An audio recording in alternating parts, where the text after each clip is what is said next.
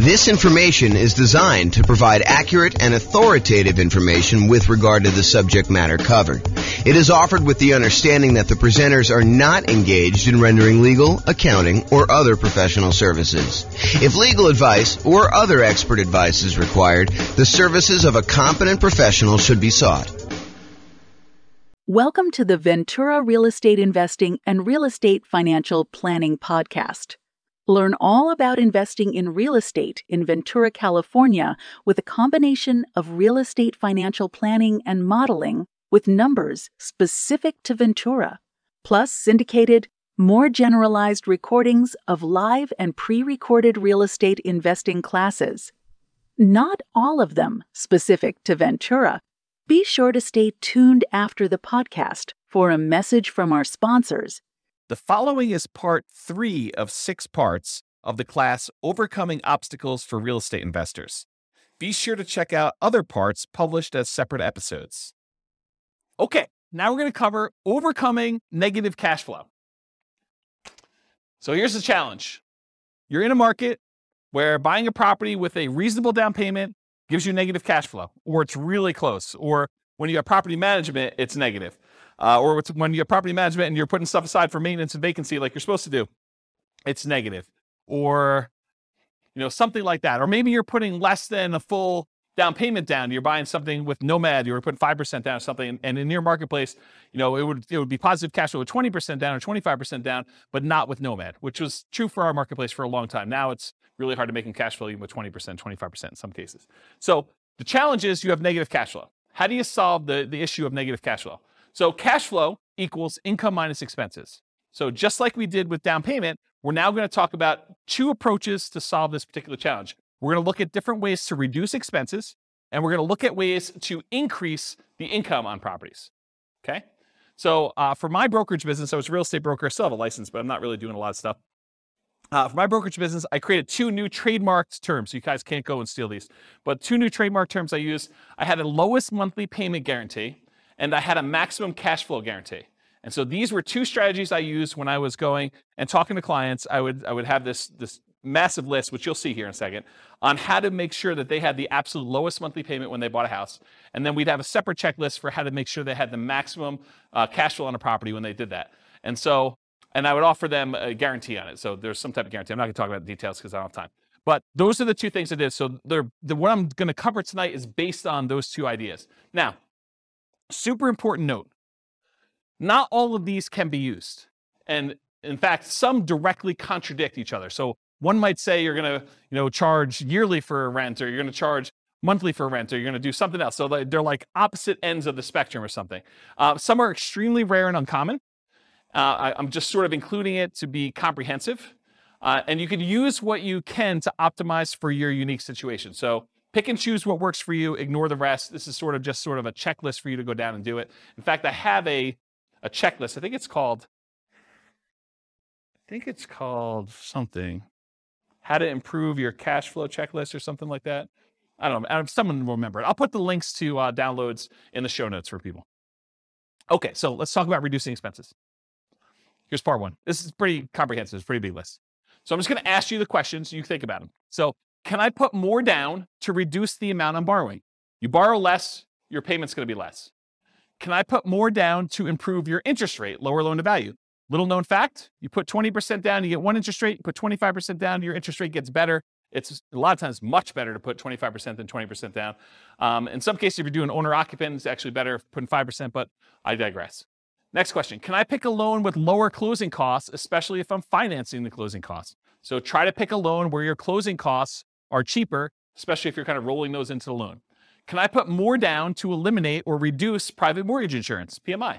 Your private mortgage insurance is insurance that you pay so that should you have a foreclosure, should the property go back to the bank, it protects the lender from the losses they may have. So you're paying an insurance policy to protect the lender for them agreeing to loan you more money to buy a property where you're putting less than 20% down.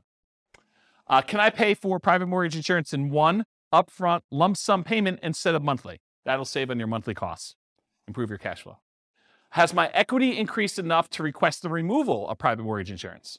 So if your property value has gone up, you paid down the loan enough where you're now below 80% loan to value, and your lender will remove PMI for you if you make a request. Can I change the loan term? Oh, I missed one. Can I get seller concessions from the seller to buy down interest rate and or cover closing costs? That's another way. Can I change the loan term to reduce my payments? I heard at one point recently that they might be bringing back 40-year loans. Yep, so 40-year loans.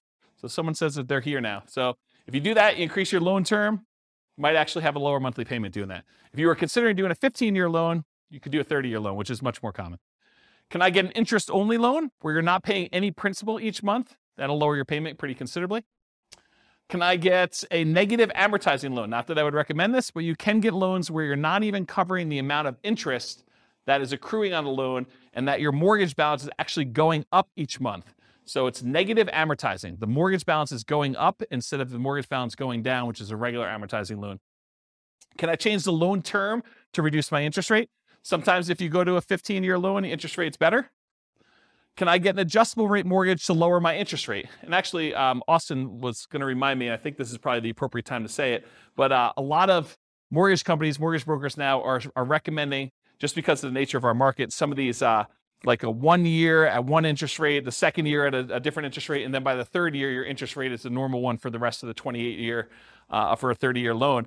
And so this is a way to kind of improve your interest rate. But the question I had on here is, can I get an adjustable rate mortgage to lower my interest rate? And I sort of think that's somewhere between buying down the rate and doing a lower one. I should probably put that on there, its own separate one.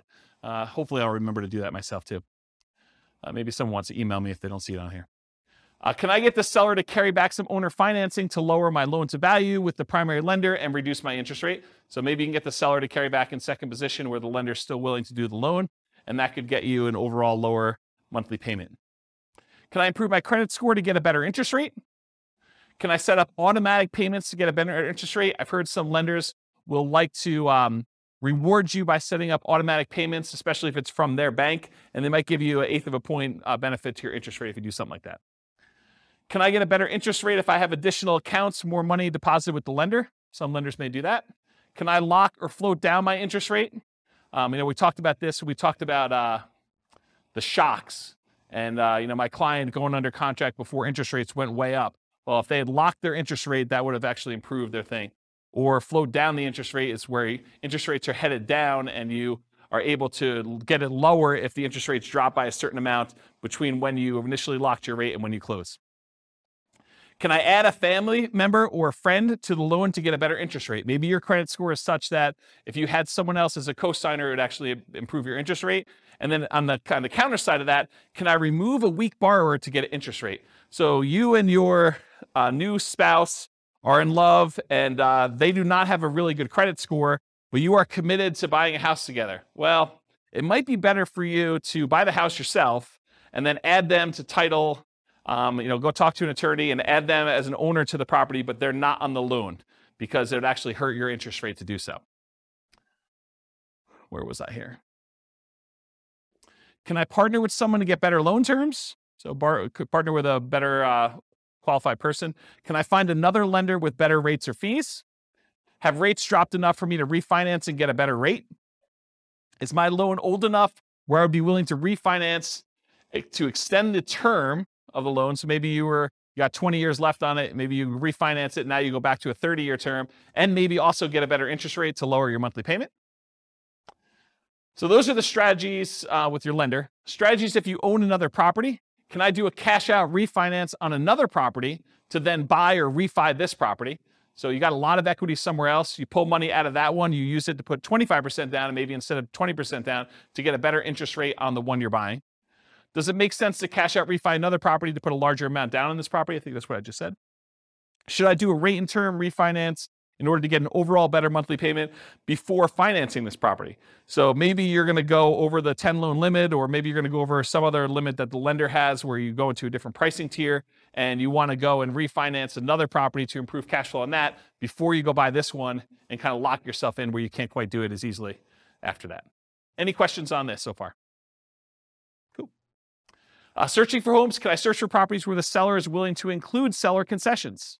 Seller concessions is money that the seller is willing to provide to you when you go buy a property that you can use for closing costs, including buying down the interest rate in your loan to make it a better interest rate. Can I search for less expensive homes, as another example? Making offers. Can I offer less to reduce my purchase price? If you offer less and you're able to buy the property for less, you end up borrowing less, you end up paying less in monthly payment. Can I ask for seller concessions to buy down my interest rate?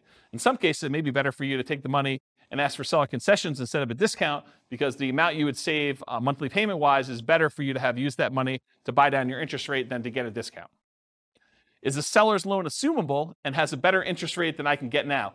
This is going to be true for a little while. We've got a whole bunch of really good low interest rate loans out there. This could be a strategy you might want to employ.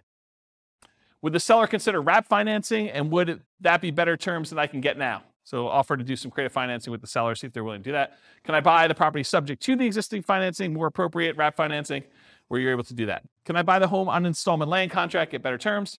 Can I get private financing with better terms from family or friends? Maybe grandma wants to loan you money for 30 years at 3, 4, 5% because she's got it in the CD.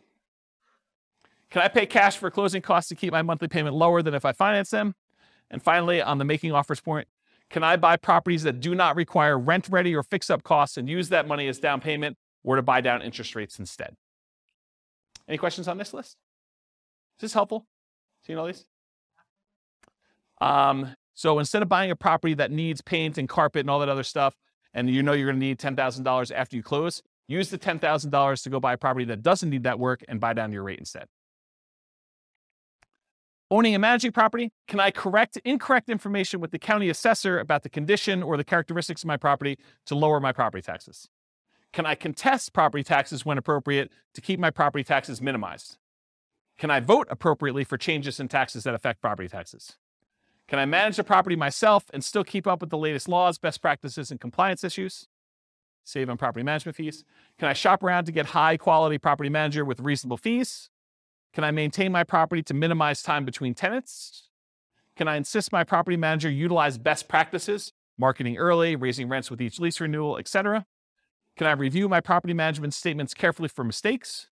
Can I raise my property insurance deductible and take on more of the property insurance risk personally? It's a trade-off, right? Because when you have a claim, you're probably paying for that. But if you feel like you need cash flow now for certain reasons, you may want to do that. Can I add or remove people from my property insurance policy to improve the rate I'm getting? Property insurance is based on credit score partially. Can I evaluate the exact property insurance coverages to make sure that you have appropriate level of coverage? Maybe you're overinsured, maybe you're underinsured. Can I compare insurance rates to keep insurance premiums competitive? Can I make sure tenants and tenant buyers have renters insurance? Can I get a discount paying for HOA insurance or other bills in advance? In some cases, you can get a discount by doing certain things in advance. Can I sign up for auto pay on utilities to avoid any per bill fees charged by utility providers? And can I use quality replacement maintenance materials to lower the overall cost of maintenance over time? Any questions on this one? Helpful stuff? Good. All right, so we just covered all the different ways to kind of reduce expenses. And we primarily focus a lot of stuff on mortgages because that's one of your largest percentage-wise expenses on a property. Now we're going to talk about ways to increase income. So maximize income, part 1 of 2. Can I subdivide my property into multiple units to increase rent? For example, rent upstairs or rent downstairs separately. Can I rent by the bed or by the bedroom? Can I rent parts separately like a garage or the community pool or RV parking or RV in the backyard as a vacation rental? Can I add some other type of income for the property? Can I add services, utilities like high-speed internet for an extra fee? Can I offer the property to a tenant buyer on a lease option, lease purchase, or agreement for deed to increase the income and reduce maintenance on the property? Can I charge pet rent? Can I charge fence rent, new carpet rent, or extra fee for something else the tenant desires I install? Can I tier rent by credit score and/or security deposit? Can I change the term of the rental agreement, either do daily rentals, Airbnb type stuff, weekly rentals versus monthly? Can I charge weekly or biweekly instead of monthly? Can I include done-for-you services like lawn care, snow removal, or house cleaning for an extra fee? Can I convert my property to a duplex, triplex, or fourplex or more? Can I get the property furnished to get more rent? Can I start marketing earlier and start at a higher, more aggressive rent to test market prices? You start 90 days in advance, you have plenty of time to test before the property is vacant. Can I charge a fee for auto pay, or can I charge a fee for not being on auto pay? That's an example of two conflicting, contrary ideas that you can either do one or the other. Can't do both. Or maybe you can. Charge for either way. Whatever you want to do, there's a fee. I'm joking. Okay. Can I schedule my leases to end during peak rental seasons? That's kind of important, actually. Can I target more profitable rental niches like corporate rentals? Can I offer a discount for on-time or early rent instead of a late payment? Can I add solar panels and include electric and base rent? Can I bill back for HOA services and utilities like non-potable water? Can I get paying roommates for nomad properties that you're living in?